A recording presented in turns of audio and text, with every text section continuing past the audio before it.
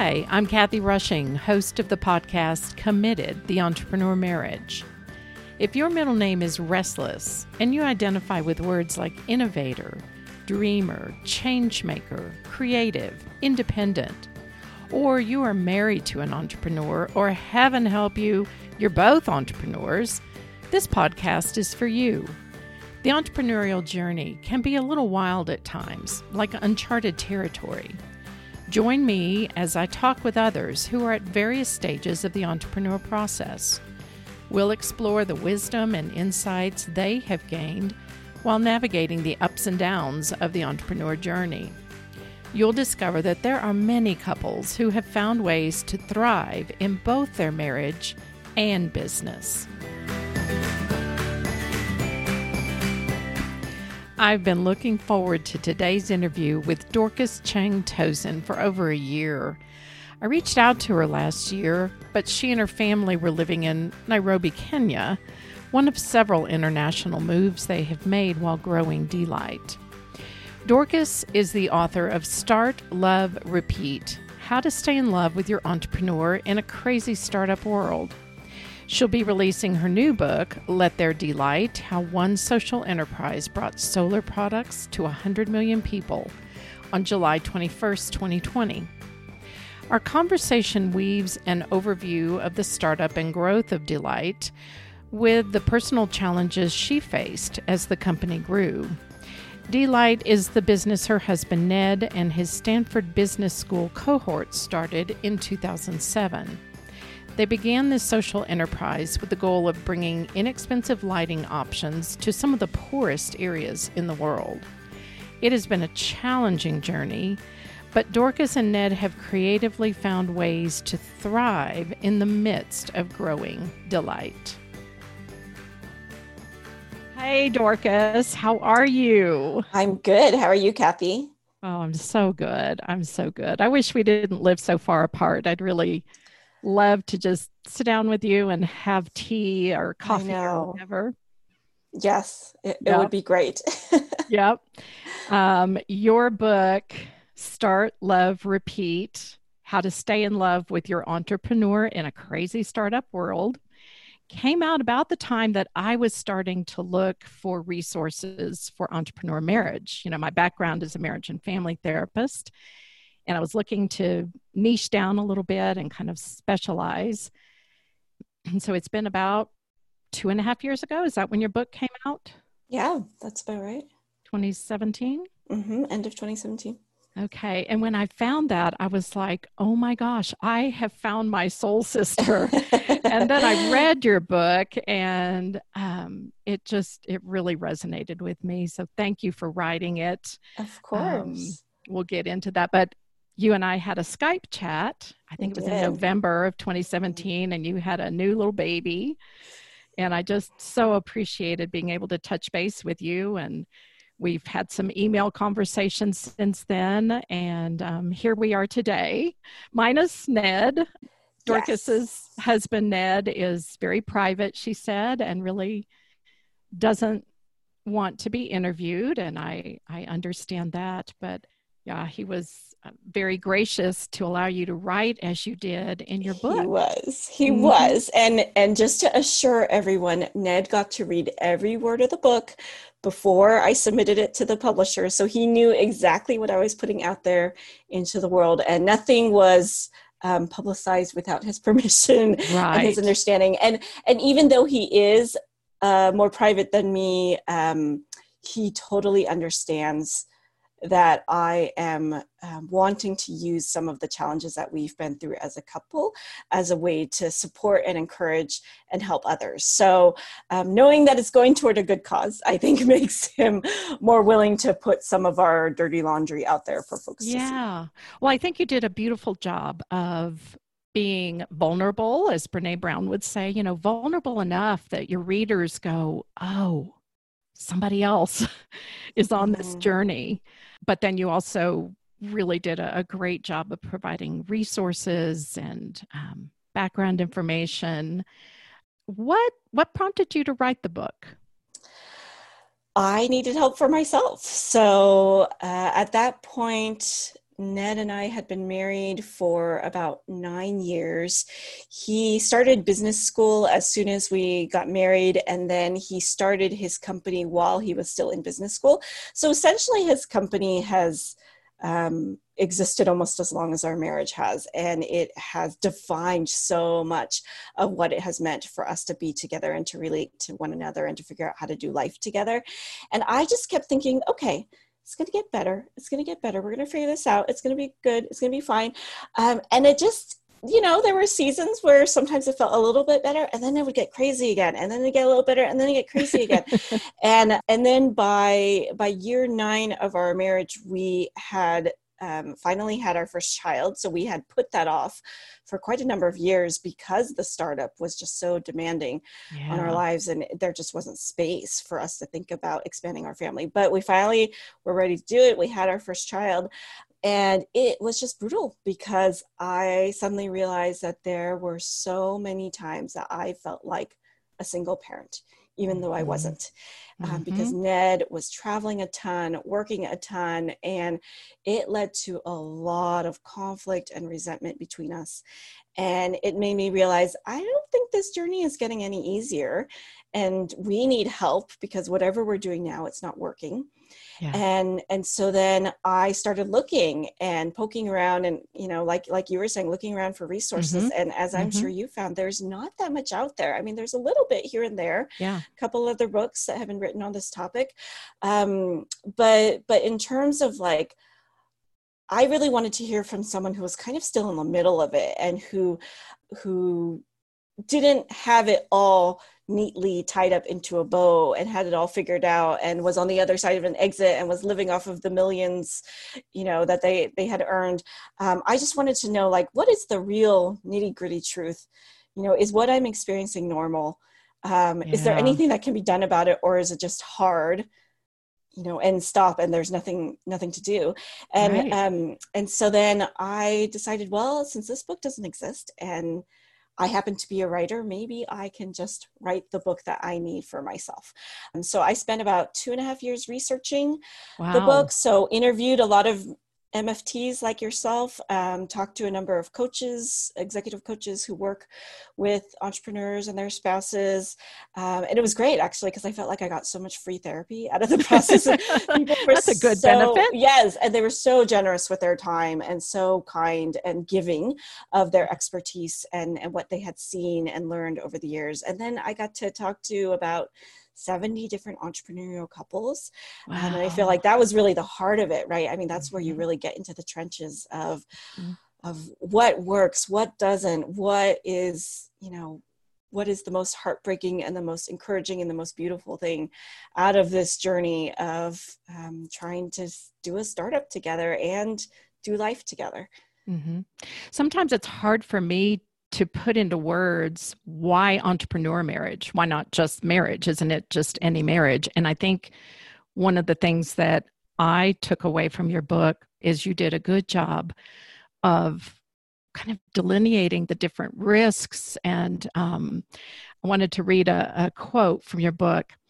The allure of an adventurous, fulfilling, and inspirational life is something that few of us are immune to, but the entrepreneurial path exacts a cost, almost all of which is personal. Entrepreneurs live at the epicenter of the struggle, and you capitalize that struggle, and breathe and bleed every high and low. This inevitably affects their health, their character, their priorities, and their loved ones. And that would be me and you.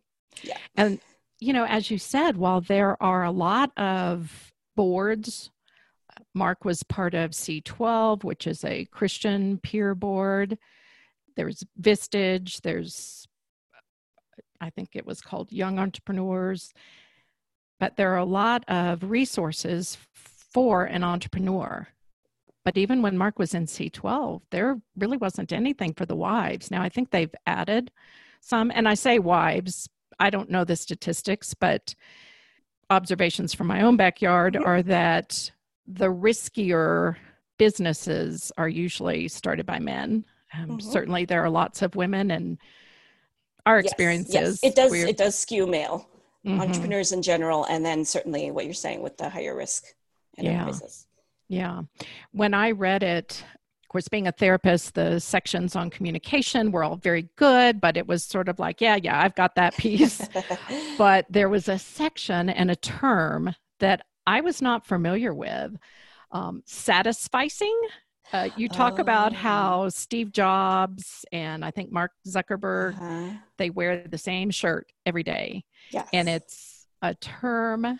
Let's see, your resource was neuroscientist and psychologist Daniel Levitin, Mm-hmm. author of The Organized Mind, Thinking Straight in the Age of Information Overload. And he talks about, or how he describes satisficing. I guess it's a combination of satisfying and sufficing, like suffice is good enough. But it's one way that people with a lot on their minds simplify it. Mm-hmm.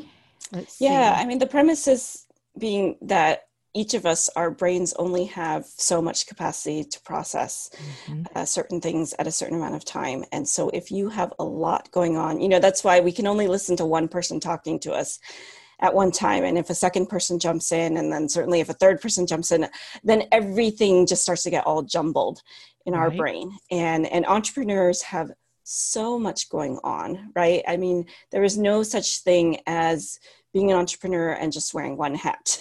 They are all Right. wearing at least a dozen hats. You are doing finance, you're doing sales, you are doing admin, you're doing marketing, you're doing HR. And it is so much to carry in your mind that the rest of life kind of begins to fade into gray. And it's Yeah. those little details of, what am I going to eat for breakfast? What shirt am I going to wear today? What gas station am I going to stop at on the way home? Like, those things just start to not matter. And so, Mm-hmm. yeah, fine. You know, I'll just wear a gray t-shirt every day and, you know, eat the exact same cereal every day to simplify my life as much as possible so that I can save the best of my brain processing power Yeah. for my business. But unfortunately, I think it's very easy for family and marriage and spouses to kind of get thrown into that category of, well, this is something I don't need to put as much time and thought into. Yeah. And you went on to talk about how that spills over and impacts the spouse because the spouse is picking up all of those pieces. Yeah. And I think if that was a term, or if I mean, I think at some level I was aware of that because at the time that Mark started his business, we had 3 children. I think our oldest was in high school. So we had like high school, junior high, elementary. I had a private practice, but pretty much everything, doctor's appointments, Mm-hmm. sports practices, music practice, anything extracurricular, Yep.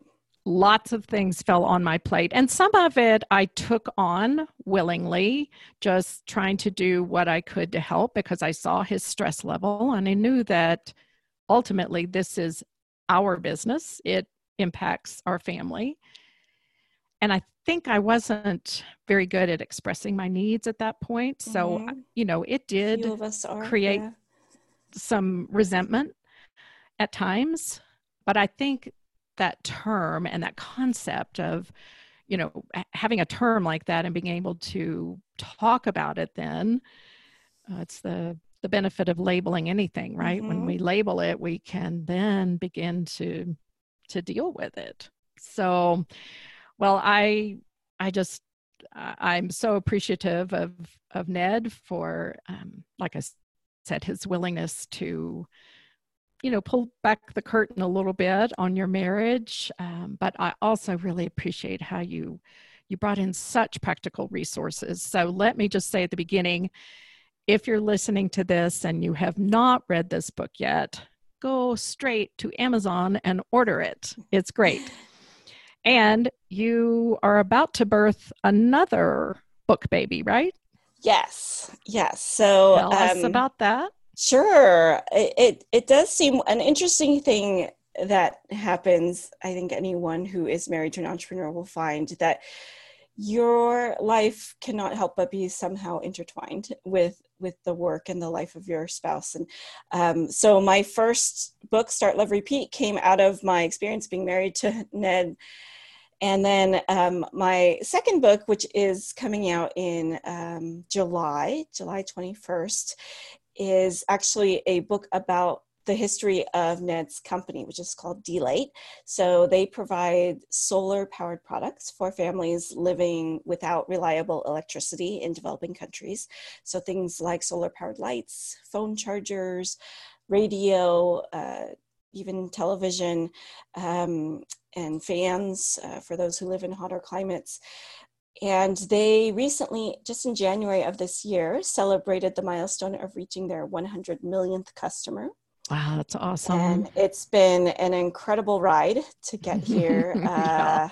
We're going to get into that whole story. So moments that felt really great. And I would say maybe more moments that felt kind of awful. And many, many, many times that we thought the company just wasn't even going to make it. So the fact that we're here, that the company's still standing, that we're surviving this pandemic, that, they're continuing to make a great impact in the world. That was something we thought was really worth celebrating. And also wanting to tell the story of how it happened, because a social enterprise, which is what Ned's company is, right? So a for-profit company with a very strong social mission. I think that there are still skeptics out there of whether or not it's really possible to have that kind of company and to have it scale, to have it succeed. And so we want to show, like, yes, it can be done. That being said, it's very, very difficult. There's going to be a lot of sacrifices and hard decisions along the way, but it's possible. And so our hope is that this book will probably be more for entrepreneurs and aspiring entrepreneurs, investors, folks in the NGO world, the development world, who really want to see a real life 3D story of, this is how it's done. This is what it will require of you. These are the kinds of things that you need to think about. What are all the most valuable business lessons that we learned? So I think similar to Start, Love, Repeat, our hope is to be fairly vulnerable and open about the mistakes that were made, a lot of the challenges that we had, but to also provide, a lot of encouragement and valuable lessons and practical advice that people can take away with them. Gosh, that is great. I look forward to reading it and look forward to when it's out. So you said end of July? July 21st. Okay. Yes, it'll be on Amazon. Oh, fantastic. Well, congratulations. That's a lot of work on your part. Yes, it is. And I have to say, I had kind of mixed feelings about it when Ned asked me to write the book, because I think, like many entrepreneur spouses, I sort of have a love-hate relationship with the business, love what they're doing. I love the impact they're having. I love how it brings out the best in Ned in terms of his passion and his desire to make a really positive impact in the world, and his leadership. And there's so many things I admire about D-Light. And yet, so many of the most painful experiences that I've had in my life are tied to D-Light. It has been because of the sacrifices and the choices that we've made for the sake of the company. And so I wasn't sure if I was the best person to write the book, but objectively, but Ned convinced me that it made sense in terms of, I actually worked for D-Light for a number of years, still do some consulting work for the company. I know a lot of the folks who have been involved over the years, and so it certainly made it much easier to write the book. I also did a lot of interviews for this book. So because everybody knew me, it was really easy to get them to share and to hear lots of great stories, both good, bad, and ugly. And then to be able to put that together into a really compelling narrative. Yeah. Well, I look forward to it, and congratulations. Like I said, it is a birth process, much longer than carrying a baby. It is. Yes. Well, let's dive into your story. Give us a snapshot of where you are currently, how long you guys have been married, where you're living, children. Yes. So we've been married for almost 15 years. We have 2 kids. So we have one newly christened 8-year-old. He just turned 8. And then another son who is 2.5. And currently we live in the San Francisco Bay Area.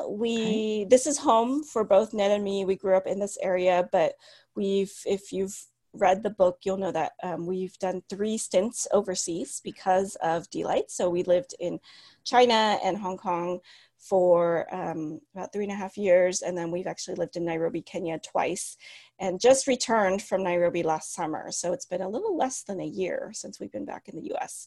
Yeah. And D-Light is now in its, I believe, 14th year. And, I mentioned the 100 million customer milestones. So on the one hand, D-Light is certainly out of the startup stage. They have about 1,500 employees around the world. I think a dozen different regional offices. The vast majority of the work, as you may imagine, happens in other parts of the world. So manufacturing is in China, sales are in South and Southeast Asia and throughout Africa, a little bit in Latin America and the Pacific and other areas like that. But there are times where it feels like you never leave the startup stage. There's always risk. Yeah. I think especially when you're working in emerging markets and developing countries, it is so incredibly unpredictable what can happen. Or you can get hit by a global pandemic, and it doesn't matter where your business is, and it will hit you hard. Yes. No matter what you're doing or where you are. But certainly over the years, we've discovered that emerging markets are just unstable. And so, and especially because D-Light is global, they're working in so many different places, it is very likely at least once a year, if not more often, like one of their core markets will be hit with some kind of crisis. So it could be political instability, it could be a famine, it could be war, it could be, there's all sorts of things.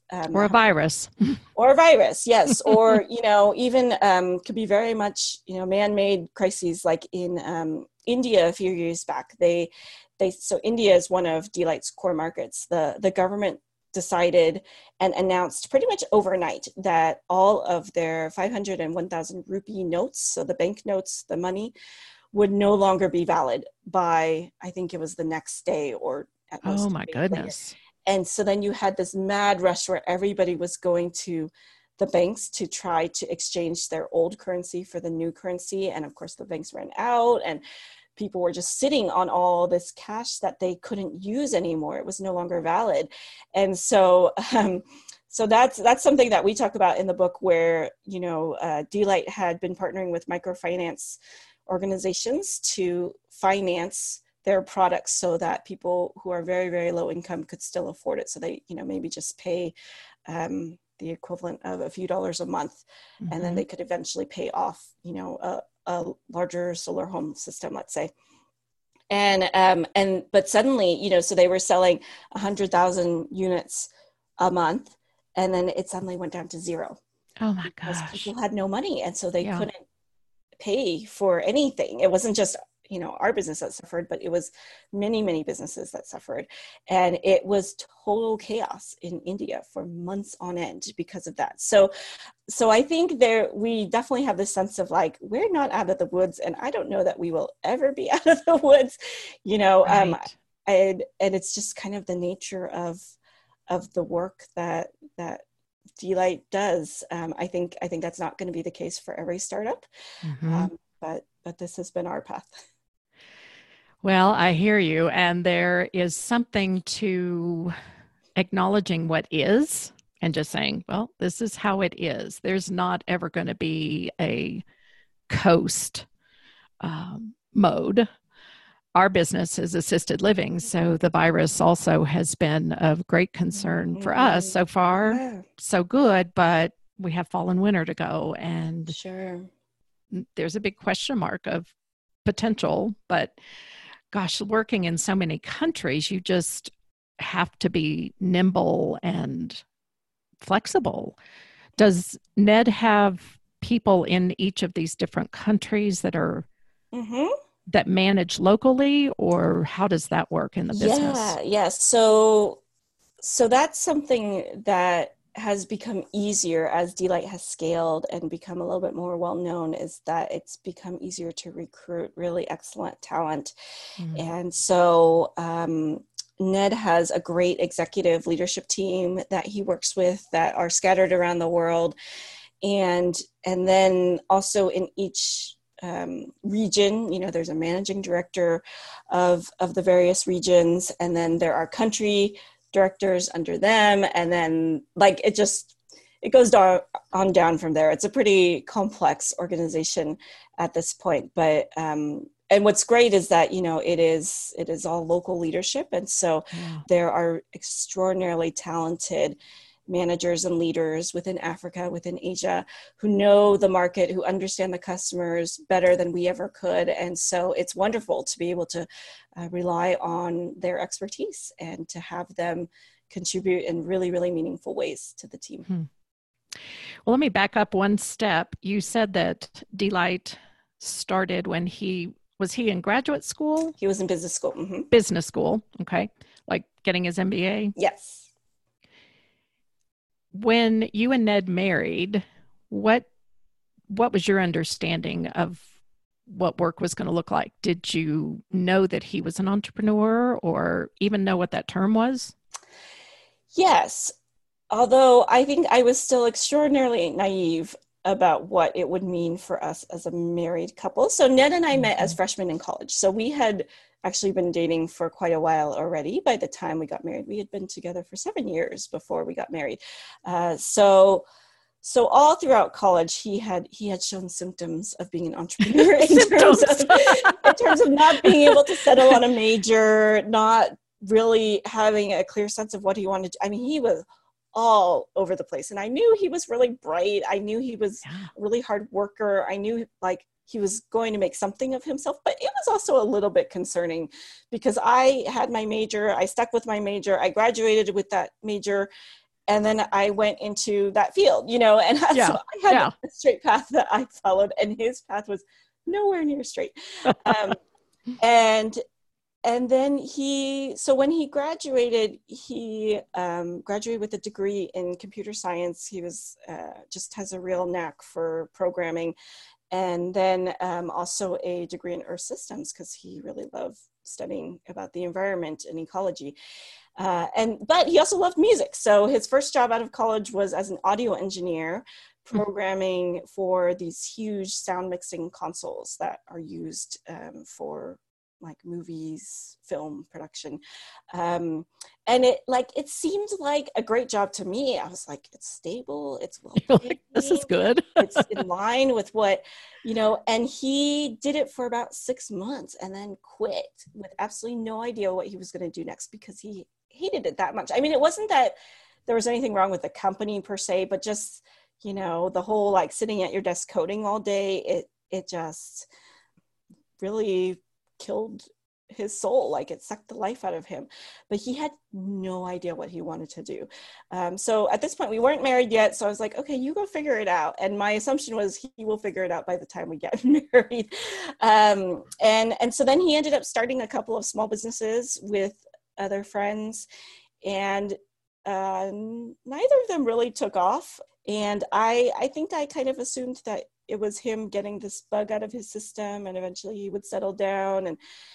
And then he said he wanted to go to business school, which was kind of really surprising to me because it seemed like, okay, he is doubling down on something. We don't know exactly what, but something in the business sector.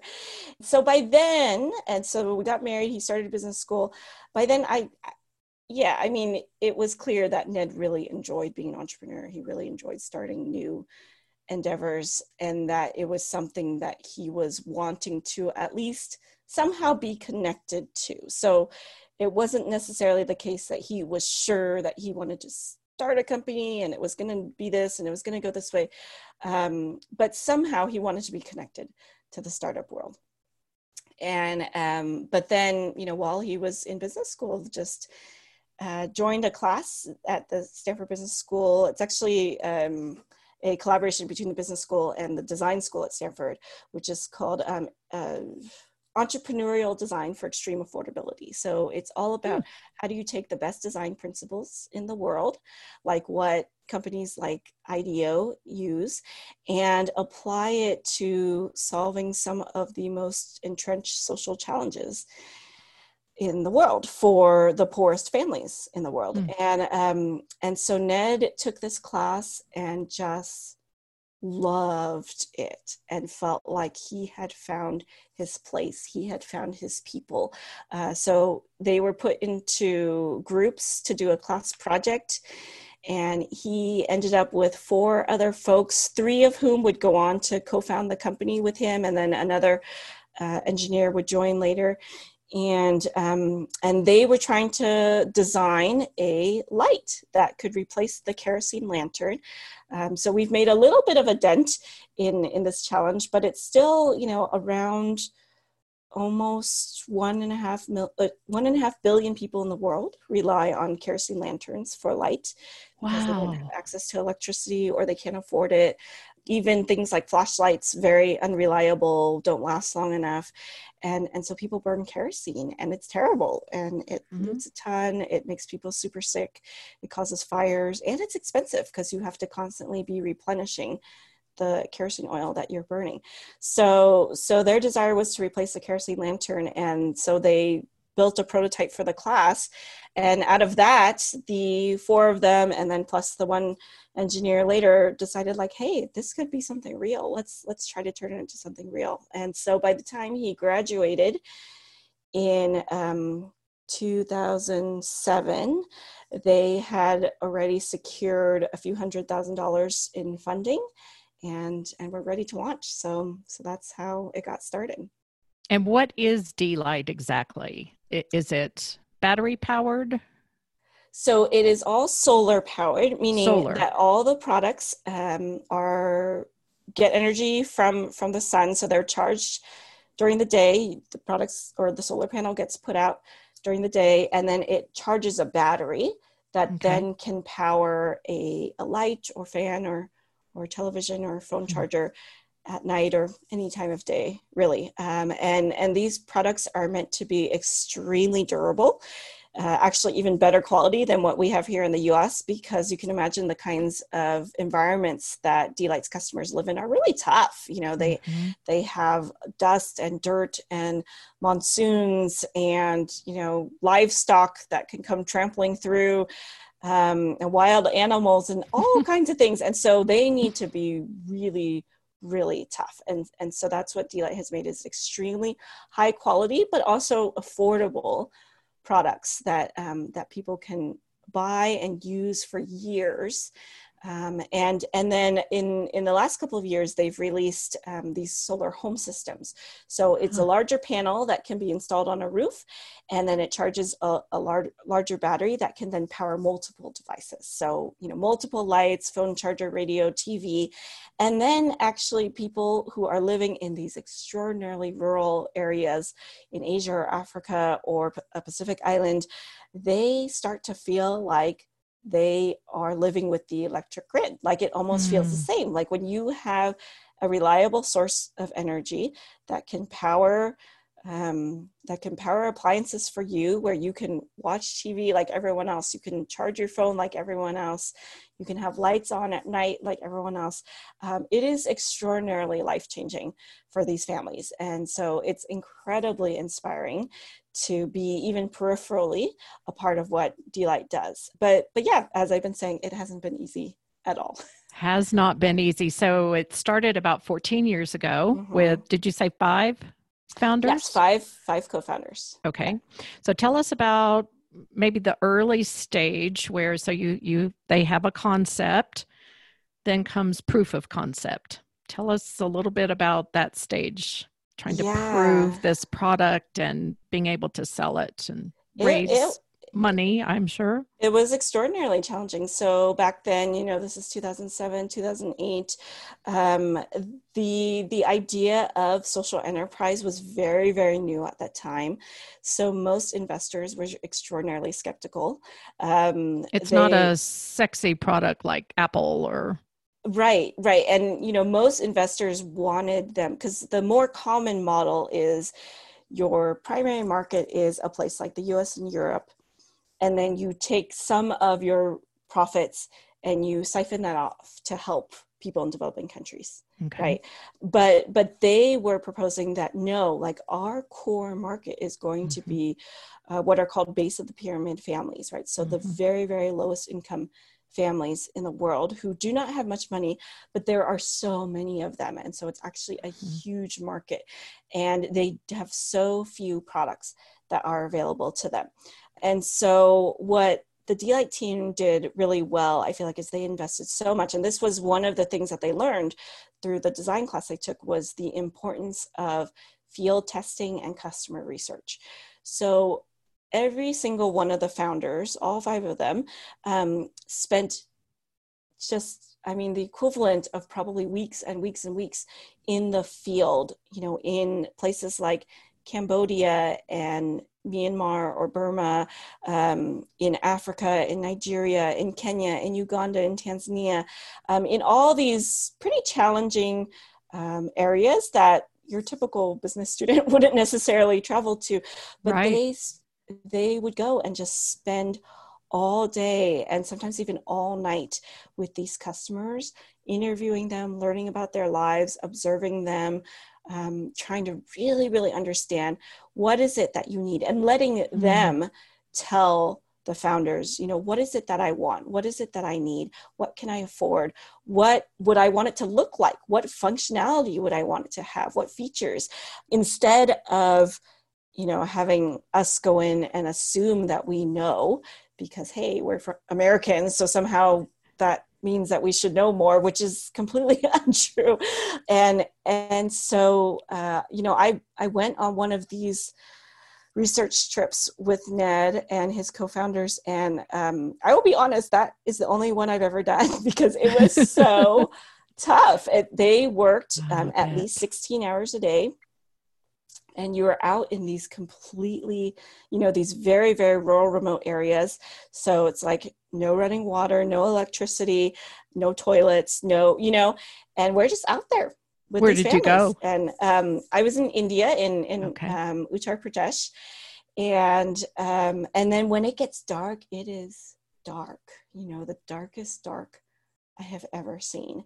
Like here in the US, we don't really know what dark is, because there's always lights on. We've had to designate night skies or dark skies to find that anymore. Mm-hmm. Right. And so it was very, very profound to be among those families and to see their lives, and for some of them, just how very, very, very tough it is. We came across one village where the only real work available was they would just take axes or hammers or even like big sticks, and they would just grind down rocks. And that was the only thing, that was like the main job available. And so you see old men doing it, we saw middle-aged men doing it, and we saw children doing it. Wow. And so it was extraordinarily humbling. And I think it's those kinds of images, but also the images of, how much people's lives change after they have access to solar power and these solar powered products, that have really kept us going over all these years. Because otherwise I think it would have been very easy to give up along the way. So all that to say, did a ton of customer field research, came out with prototype, got funding. I think the first products were launched in 2008 during the summer. The manufacturing was a huge challenge in the beginning of where do we manufacture, who do we manufacture with. Eventually they decided to do it in China, which, China remains pretty much the best place in the world to manufacture electronics at an affordable rate. And they can do it very, very well. You just need to, work closely with the factories to ensure that they know what it is exactly that you want. So, it's funny because this whole proof of concept, it came in stages, and it came, it unveiled itself over years and years, because it's like, okay, well, first there's the product design, then there's the manufacturing, then there's the sales, then there's the marketing, then there's the distribution. And I feel like every step of the way, D-Light has had to forge a path, because there wasn't necessarily an already worn road that they could travel. And it was hard, it was not really possible to figure everything out at once. So they kind of just had to do it step by step. A lot of trial and error. Absolutely. absolutely. Many errors Mhm. along the way. But, I think it's been through a lot of perseverance. I think a lot of humility as well, of being willing to admit when we made a mistake, when we made a wrong call, when we need to, go back and totally undo things or redo things.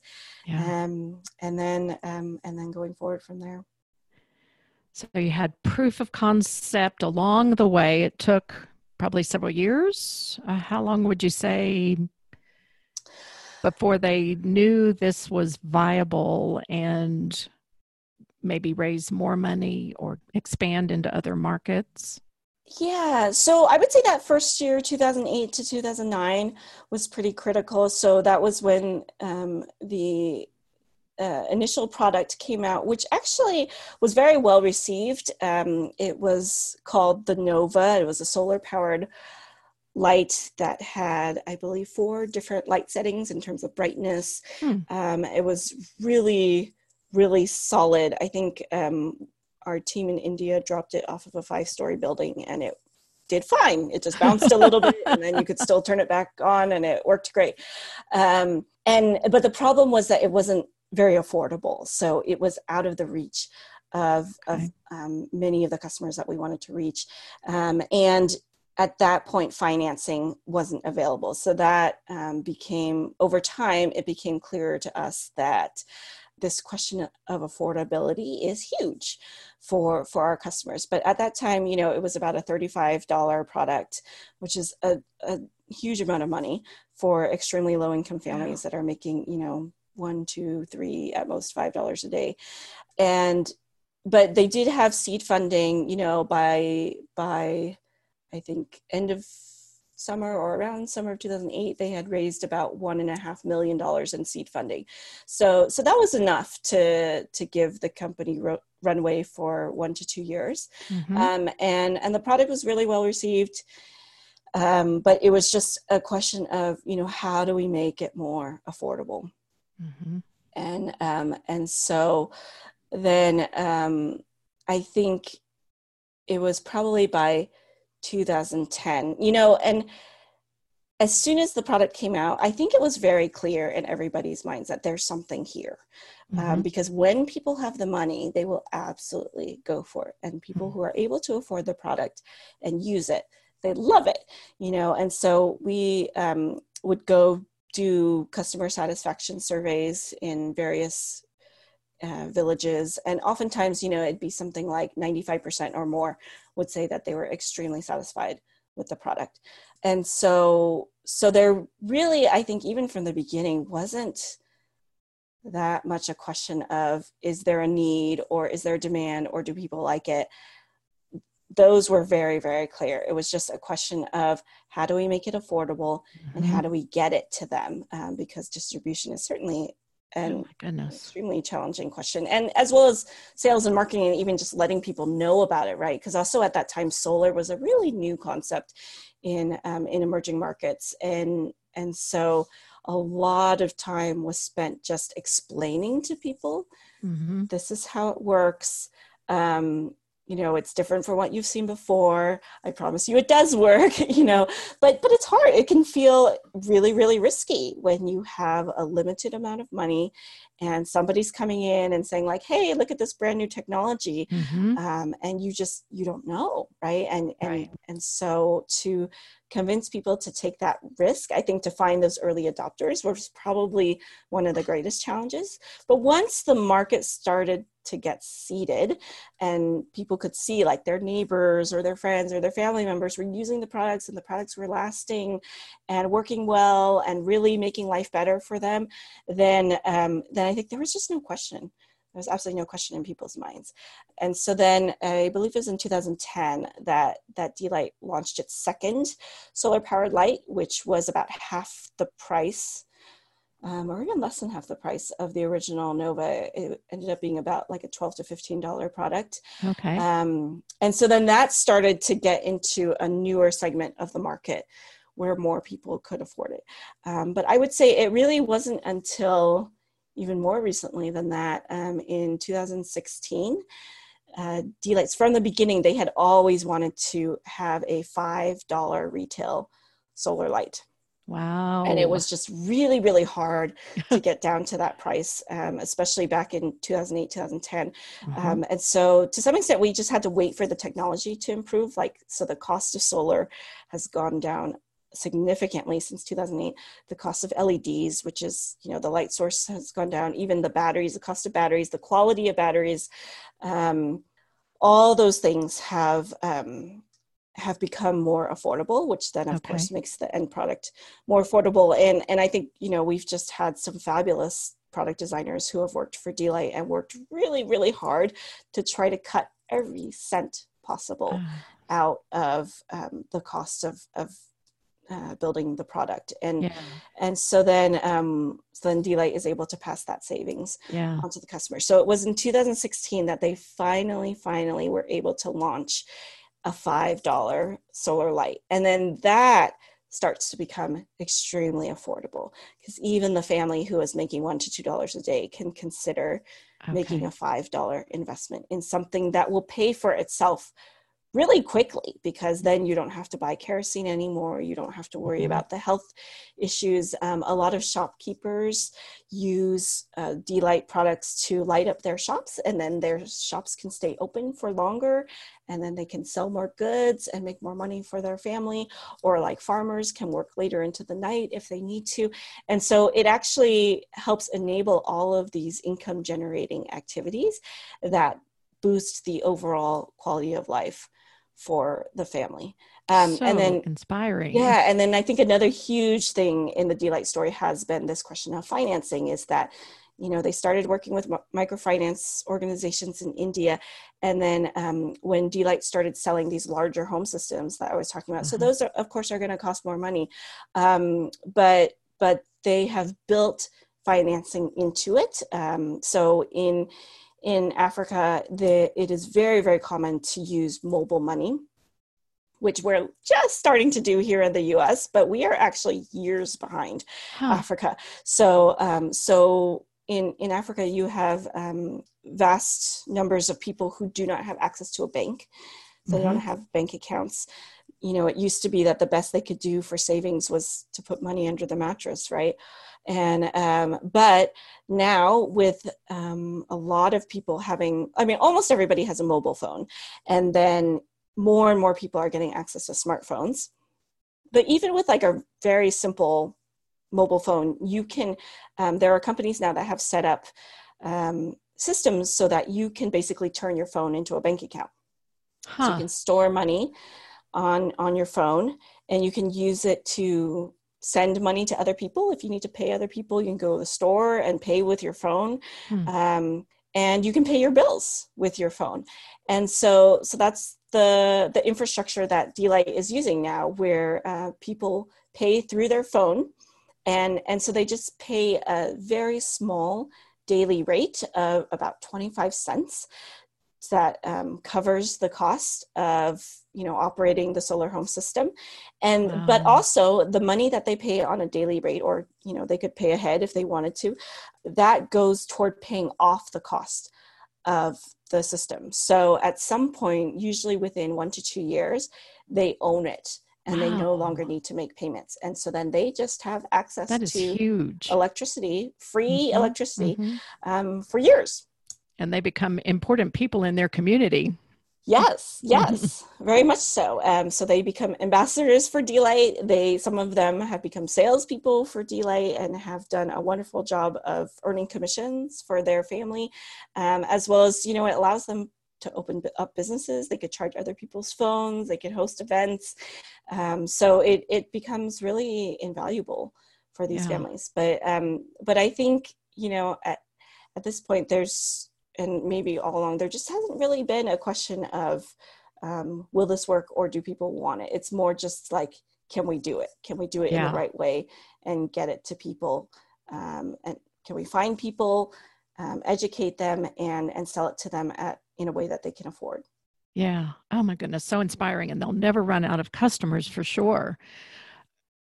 Along the way, then, or in this early stage of the business, what your work was very different What were you doing for work?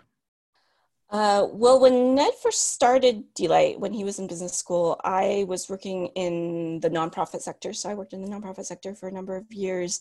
And then I think right before we moved to China, I was working for a local county government, actually doing affordable housing here in the Bay Area, which so many years later, unfortunately, is still a huge problem in the Bay Yeah. Area. But yeah, and so then when he asked me to move to China with him, obviously that work was not something I could do any Mhm. longer. And the place that we were moving to in China, a city called Shenzhen, at that time, it's actually developed quite a bit since we were there. But aside from manufacturing related jobs, there wasn't that much available. And I didn't want to teach English. That's something a lot of foreigners do there, but I didn't want to do Mhm. that. Mhm. And so then I ended up joining Delight and working for them as their head of HR and global communications. So that was my first startup experience, was working with my husband on his new company in a foreign country. Oh my goodness.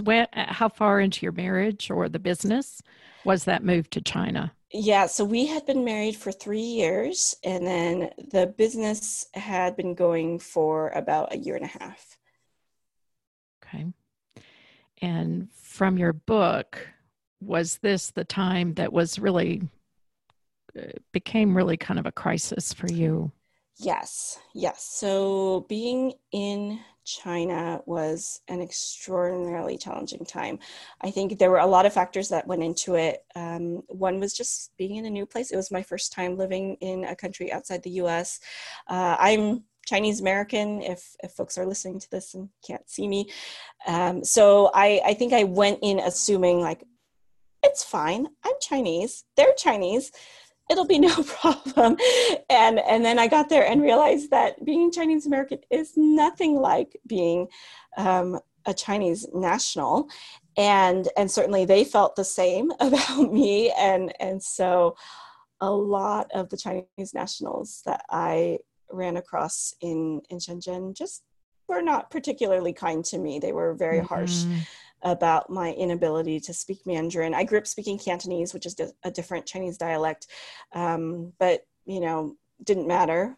What mattered was that I couldn't speak Mandarin, and I didn't understand the customs or the norms. I couldn't read, totally illiterate when it comes to Chinese, and so yeah, people just treated me like an idiot because they looked at me and they Hmm. saw somebody who on the outside looked like they should know what they're doing, and I didn't, and it drove them bonkers. And then also the fact that I was with my husband a lot. So Ned is a tall white guy, and it just is not commonly seen there. Or if you do see a Chinese woman with a white man, really the only circumstances under which that happens is if the woman is his interpreter or his secretary, or his mistress. So, Mm. so I was treated accordingly. So people would come up to me and Wow. ask me to interpret, or they would, try to get me to do grunt work for them, or they would make assumptions about Ned and my relationship, and it was not even considered a possibility that we could actually be married. um, Wow. So so that you, that was really hard. That yeah, was you felt on the outside on every level. Yes. And then we were, of course, very much cut off from our family and friends back home. And I was, I still don't know if it was unnecessarily so, but I was pretty paranoid about, because your communications are very much monitored when you're in China, right? So like emails are read, phone calls Mm-hmm. are listened to. And so it just made me really paranoid. It's not something we're used to here, and I didn't know how to handle it. Yeah. And so then it made me feel like I couldn't talk openly with people here in the US about how hard things were in China, that I wasn't sure if I could freely complain about some of the ways in which I felt oppressed. And so then it became extremely, extremely isolating. And there aren't a lot of expats that live in Shenzhen just because it's not a very expat friendly city. So it's Mm-hmm. really hard to make friends. And then on top of all that, there was the stress of the startup, and the startup was Yeah. really, really struggling at that time. You know, there's one story we tell in the book where D-Lite had received its first container order, which was a huge and momentous victory. And we were all celebrating, and it was this, you know, super exciting milestone that we were reaching, and we were thinking, okay, this is it. D-Lite's going to take off now, because it had just been little orders here and there, and but suddenly it's like, okay, we're sending 20,000 units to East Africa. This is great. And then, you know, everyone worked their butts off to finish the products on time, to get them on the ship. And then about 2 days later, we found out that there was a bug in the code of the circuit, such that it would drain the batteries and kill the batteries before the products could even arrive at their destination. And so by the time the products arrived in Tanzania, which was where they were going, they were going to be dead, completely dead, like would not even turn on. And it turned from celebration to total crisis. Mourning. Yes, because there was this sense of, if our very first container shipment has a 100% failure rate, then the company is dead. You know, like our reputation is shot, our brand is shot. Like anything that we are trying to build this company on, it's going to be destroyed. And so there were weeks of just panic, outright panic in the office of, what do we do? Do we, like, you know, once it's out to sea, there's only so much you can't exactly go like call the ship back, because it has tons of containers for other companies and other products. And, you know, so I don't want to ruin the story, but I will say that we were essentially saved by a miracle. You have to wait and read the book, huh? I know. But it is one of the several times over the life of D-Lite that it honestly feels like we were saved by a miracle. So it was like some paperwork snafu that had nothing to do with us led to the container getting stuck in the Middle East. And so it like couldn't even make it to East Africa. And it was stuck in the Middle East for so long, and at such high temperatures, right? So you can imagine, like, inside a container, you know, outside it's maybe 100 degrees, 110 degrees. Inside the container, it could get up to like 130, 140. Oh my goodness. That is enough to fry pretty much any battery. Yeah. So the products were going to be dead no matter what, even without that bug. And so it may have been the first time that we all celebrated, you know, the products dying. But it's like, you know, they died before we thought they were going to die. But it wasn't because of natural causes. Yes, exactly. And so then we were able to recall the container, fix up all the products, fix the circuit, put in new batteries, reship it out to the customer, and they were actually working when they arrived, and the customer is happy. Anyway, so that it was those kinds of things that we were dealing with in our first year living in China. Huge. And it was, you know, like things like Ned would go into the factory in the middle of they were like, the factory would be going 24 hours a day, and to try to help get the units out faster, you know, even people who had nothing to do with manufacturing or engineering would go in and work on the factory line to try to help out. And then certainly there's always the question, as is the case for almost every startup, of managing cash, trying not to run out of money, hiring new people, you know, and like hiring new people in new countries. So we were in China. Ned's business partner was starting a sales office in India. So he was doing hiring in India and dealing with all kinds of stuff there as well. But it's just, there's so much newness and so much uncertainty and so much, we have no idea what we are doing. I mean, every day was an exercise in not knowing what we were doing.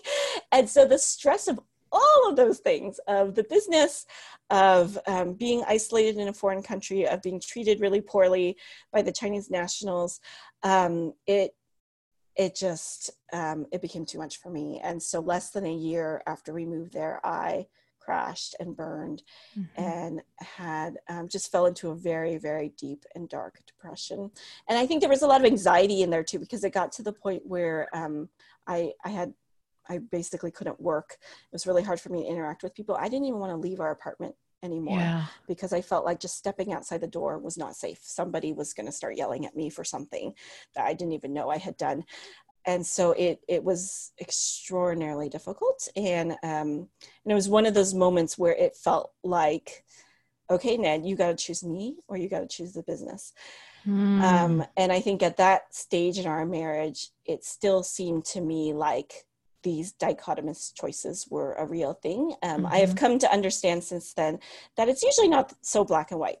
Right. And But it feels fortunately, like it. it And does. for a It lot does. of startups, we refer to them as the mistress sometimes Absolutely. because it's Yes. that business gets more attention and time sometimes than the Yes. spouse. Yes. And more love. It can feel like, And more love. yes. How did you guys address that? How did you meet that crisis? Yeah. Well, it became apparent that remaining in China was not sustainable for me, that I was just going to completely lose my mind if Mm-hmm. we stayed there for too much longer. And also, you can imagine in a place like Shenzhen, there just weren't many resources in terms of like therapists and counselors and support groups. And I mean, there just wasn't anywhere for me to go. Yeah. So we were on our own and we didn't even really have friends that we could turn to. But then Ned felt like he had to stay in China for the sake of the business, that the office in China wasn't strong enough yet in terms of its own management and leadership for him to be able to step away. So thankfully, I do have a very creative and innovative husband. And so he was able to find sort of a middle ground, a compromise that worked for both of us, which was it still took a while for it to come to fruition. So about 8 months after I first crashed, Wow, I that's a began long hiding in our time. apartment. Yeah, it was a long time. He found a way to sort of finesse the business strategy such that he could justify opening a new office in Hong Kong, which is just across the border from Okay. Shenzhen. And then he could still commute into Shenzhen if he needed to, but we could live in Hong Kong. And if anybody's ever been to that part of the world, you'll know that Hong Kong, because of its long history as a British colony, feels completely different from mainland China. So the vast majority of people who live there speak English and Cantonese, which is the language I grew up with. Okay. It's a much more cosmopolitan city. Seeing a Chinese woman and a white man together is nothing. Like nobody will even blink at that. And there's just a lot more there in terms of like, I could actually find a therapist in Hong Kong. And I did. I started seeing a therapist almost as soon as we got there. And it was a lot easier to make friends. There are lots and lots of expats from all over the world who live in Hong Kong. And we could find, a really good church community, which we had a lot of trouble doing in China, which didn't even really feel safe to do in China. So there were just so many more opportunities for community, for support that were opened up to us in Hong Kong. And yet Ned could still continue to support the Shenzhen office.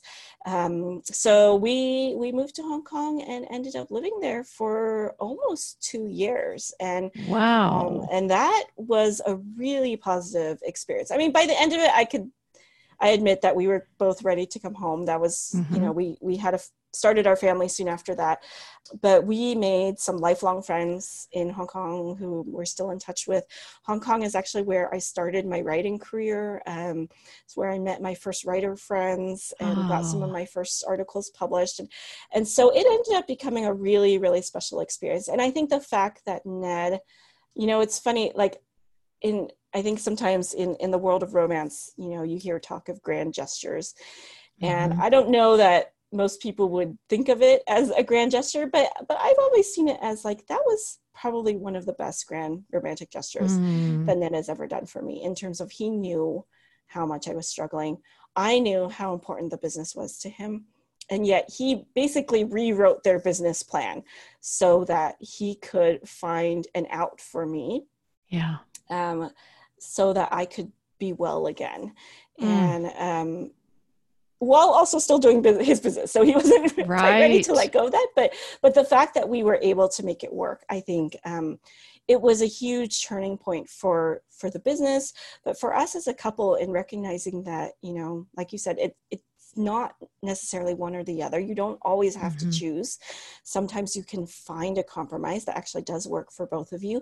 And I think it, for us, built this really strong sense, just a greater sense of partnership and of mutual sacrifice, that it wasn't just, I'm the one who's giving up everything for Ned and his business, Yeah. but also the acknowledgement that, yeah, there's a lot that Ned's willing to give up for me too. There's like, he's willing to open a new office and make all these hires and spend all this company money. And, I could talk about it now because it's been so many years. For Yeah. a while, we didn't really want to talk about it too publicly in case Ned got in trouble. But I mean, he did a lot so that we could be in Hong Kong, and I could kind of get a fresh start. Well, and I'm so grateful for his wisdom in being able to do that, and for your courage in asking for what you needed, and even to write about it in your book. I love, again, that you were so vulnerable, because talking about depression, anxiety is not easy to admit, to have that vulnerability. But thank you for sharing that story. Yeah, of course. I think it illuminates also another one of the challenges of why entrepreneur marriage is harder than some, because had your marriage not made it, that would have had an impact on the business. Sure. Absolutely. Whereas somebody works for doing whatever they do, if they go through a divorce, it doesn't affect their job. Mm-hmm. But a business could lose, if they have to split the profits now with an ex-wife or ex-husband, that changes the growth trajectory a lot. Yeah, So, yeah. And certainly, the health and well-being of the entrepreneur is going mm-hmm. to be deeply impacted if they have a crisis in their family. Yep. And so even, some hard-nosed venture capitalists admitted to me, like, yeah, I want to know what's going on in the personal life of the entrepreneurs that I invest in, because I know that there is a direct link between how well is your marriage and family doing and how well is the business going to perform. Because Yep. if the entrepreneur is really, really struggling at home, I mean, he or Mm-hmm. she can't help but, bring that into the workplace. Absolutely. I hear it over and over from entrepreneurs that say much of their success is because of their spouse and their support, and whether they Yes. physically work in the business or whether they are there just helping to manage things at home or carrying a second job until Mm-hmm. the business is Yeah. profitable. Just many ways that Yeah. the spouse is vitally Yes, and I important. really, really hope, and I know you tell this to them as well, but I just really hope that they let their spouses and family members and friends and other supporters know, and that they thank them for the role that they've played in allowing the entrepreneur to pursue their dreams Yeah. and to build this business, because that it makes just such a huge difference. And Mm-hmm. even though I would say my time working with Delight was pretty limited, that's another thing I've really appreciated about Ned, is that he's always said, this is your company too. You helped Yeah. build this company too. You're essentially part of the founding team. And even when I wouldn't have said that about myself, like he's willing to say that very freely, and it's Mm. very affirming of, even though a lot of what I did for Delight was behind the scenes and wouldn't ever be considered officially part of the business, it's still essential. And I think that's the case for pretty much every entrepreneur spouse. Oh, yeah. And so great that he can verbalize that now. And Mm, just to reiterate that, if someone is listening and you haven't given appreciation to your spouse, pull your head up above the water long enough to look yeah. around and see the things that they're doing. You're right. There's been some research done on successful entrepreneur couples, and showing appreciation is Mm-hmm. is huge. Yes. Yeah. Dorcas, I am mindful of the time. I have a lot more questions. And Sure. I think I said before I hit record, I could talk with you for hours. It just is so refreshing to have this kindred spirit. So we might have another one. I wanted to talk some about personality, and you talk about that in your book, and that may be a whole episode because I Yeah. too think that that's very important. But I want to ask you this, just as a way of bringing it back to the entrepreneur marriage and knowing that you and Ned have really worked at it. And we haven't gotten into that piece, but you guys did get into some coaching and you've done different counseling. What do you guys do to maintain the fun, friendship, and intimacy in your marriage? What are some things you've learned to do over the years? Yeah. Well, I think one major shift that I had to make from earlier on in our marriage was the recognition that if I wanted to have fun with my spouse, or, maintain our friendship and our intimacy, that it wasn't just going to happen by itself. I think I, for many years, just thought, well, it'll just happen. We can be spontaneous. We can, yeah. And it sounds so great, right? Or he'll initiate it. Yes, exactly. But the reality is, and I think especially when you have a startup in the family, is that there's not much room for spontaneity. And both of you are so tired and overstretched. And so I have really come to appreciate the idea of intentionality. And it does take a little bit of the spark out of things, but it doesn't make it necessarily any less fun or any less important. So for years now, Ned and I have been doing weekly date nights.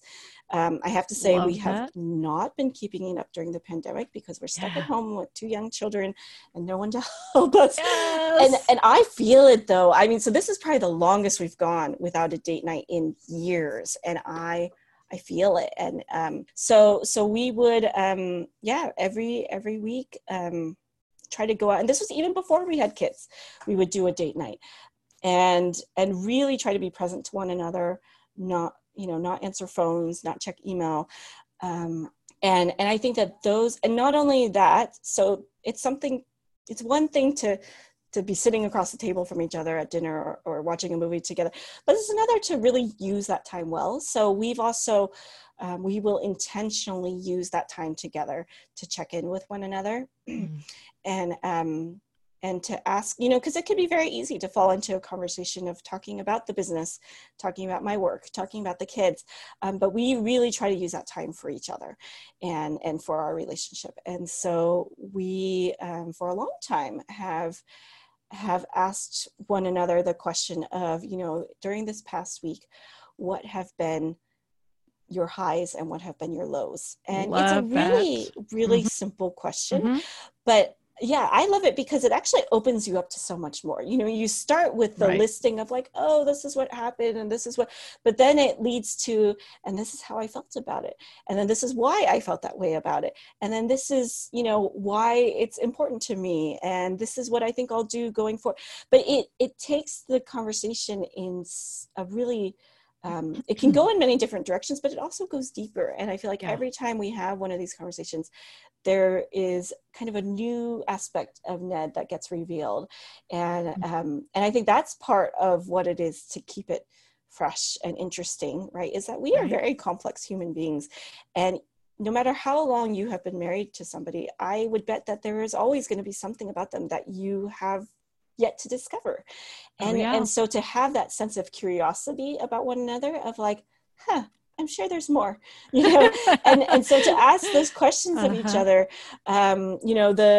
I mentioned this in Start, Love, Repeat, but the New York Times had published this list of 36 questions that you can ask somebody. And it's designed to be, if you're dating someone, it helps you, it's supposed to accelerate the getting to know you process.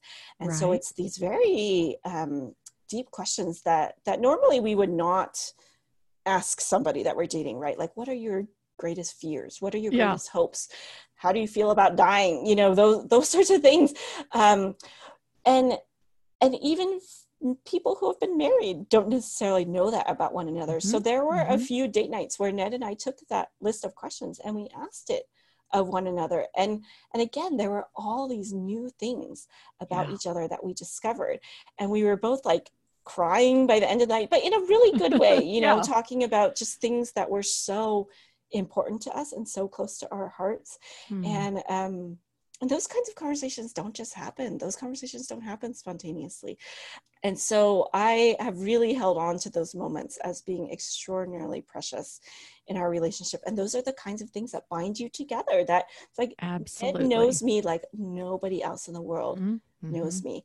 And I think it's the same for him. And so that's kind of the glue that holds us together, even when the forces of, you know, stress and trying to raise kids and the business and all this stuff, like those things, it can feel like it's trying to pull us apart. But if we have a strong enough glue, then that can really keep us together through all those hardships. And I think it also really helps that Ned and I, the foundation of our relationship is friendship. So we started off as friends before we dated. And so it has been true from the beginning that we've never been able to take ourselves too seriously around one another. And so I think that really helps too, as just being able to laugh at ourselves, being able to laugh at one another in a kind way.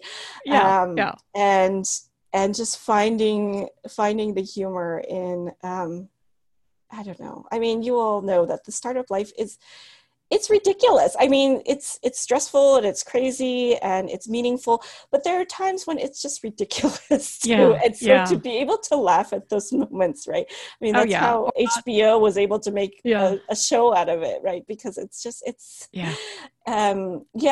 not take it too seriously or too personally at times. Right.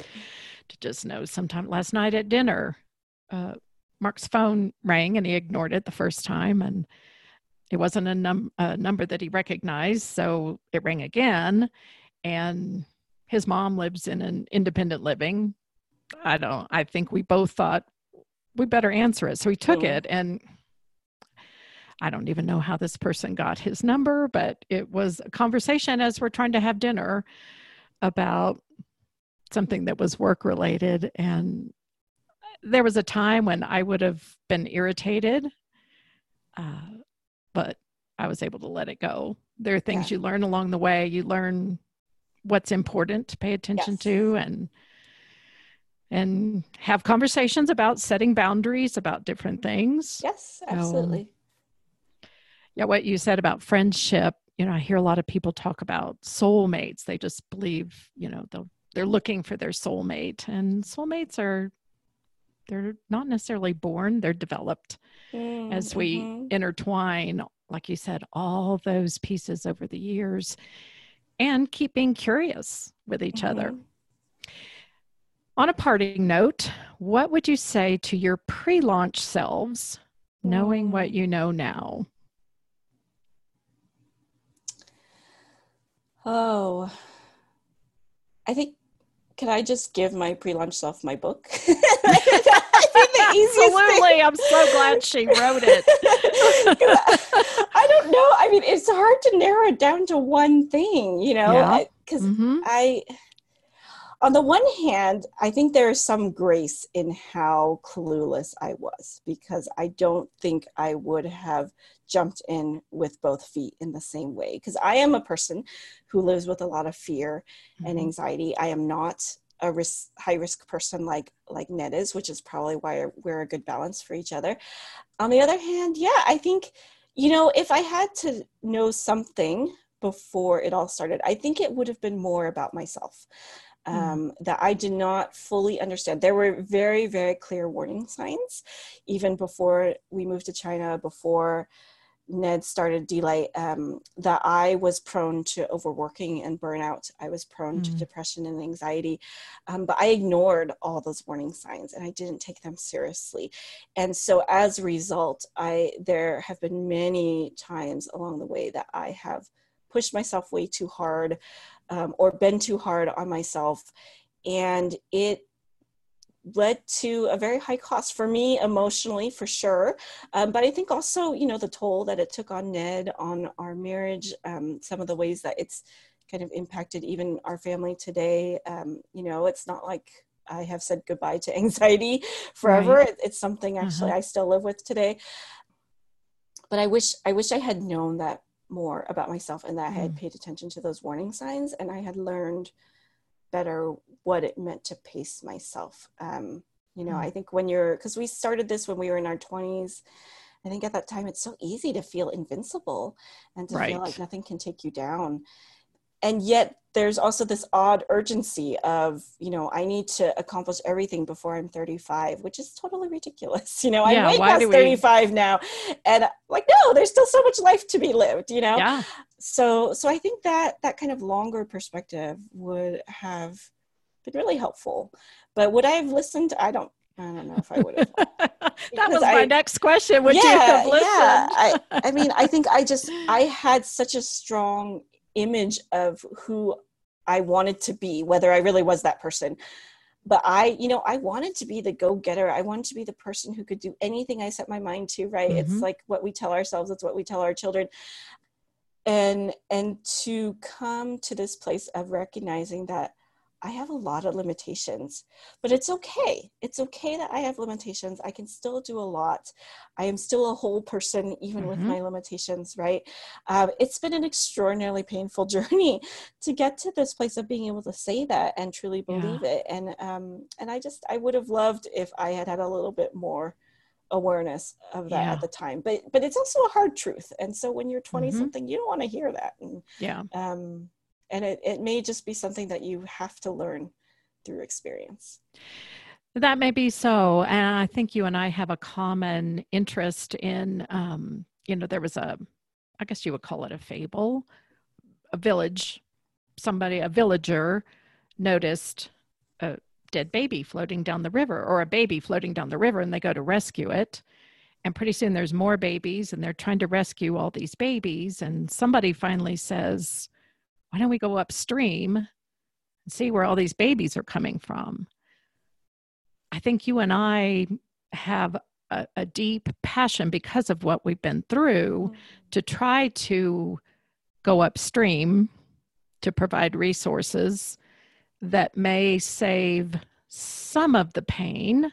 Yeah. I think if we're going to grow, we grow because we hit challenges, right? So we're going to face challenges, but are we equipped to do it? The personality piece may be something that we'll come back to if you're willing to have another conversation, because it's one that Mark and I both feel very deeply, that the more you know yourself, and that goes for the entrepreneur and the spouse, the more tools you have, healthy tools for growing. Absolutely. Well, if someone wants to get a hold of you, reach you, what is the best way to reach you, Dorcas? Yeah, there are many ways to reach me. You can come to my website, which is Cheng-Tozun.com. I'm also on social media, on Facebook, on Instagram, on LinkedIn, and Twitter. So any of those, I check all those regularly, and I love hearing from folks. So please do reach out. I will put those in the show notes. I want to thank you again today for your time. Thank you again for sharing your story and sharing this book. And I hope it is a great piece of hope and equipping for couples who are starting their journey a little earlier in. So let's talk again. Sure. This was delightful. I couldn't resist that. Anyway, thanks again so much, Dorcas. Yeah, thank you, Kathy. Bye-bye. Bye-bye. Hey, thanks so much for listening. You can always find a complete transcript on my website at kathyrushing.com. That's Kathy with a K, rushing.com. If you haven't already, why don't you subscribe to the podcast through my website or your favorite podcast platform? It's always free, and you'll never miss an episode. And speaking of episodes, I'm going to try something new. starting with this one, my interview with Dorcas. My good friend Jason consumes a lot of podcasts, and he recently told me that he doesn't really care about the story, which is what I really love, but I get it. There are different ways that people consume information. He likes to get information and actionable tips that he can use as a business owner, husband, and dad. Mark and I had been talking about doing recap episodes, highlighting takeaways from the interview, or sometimes maybe going a little deeper on a topic that came up.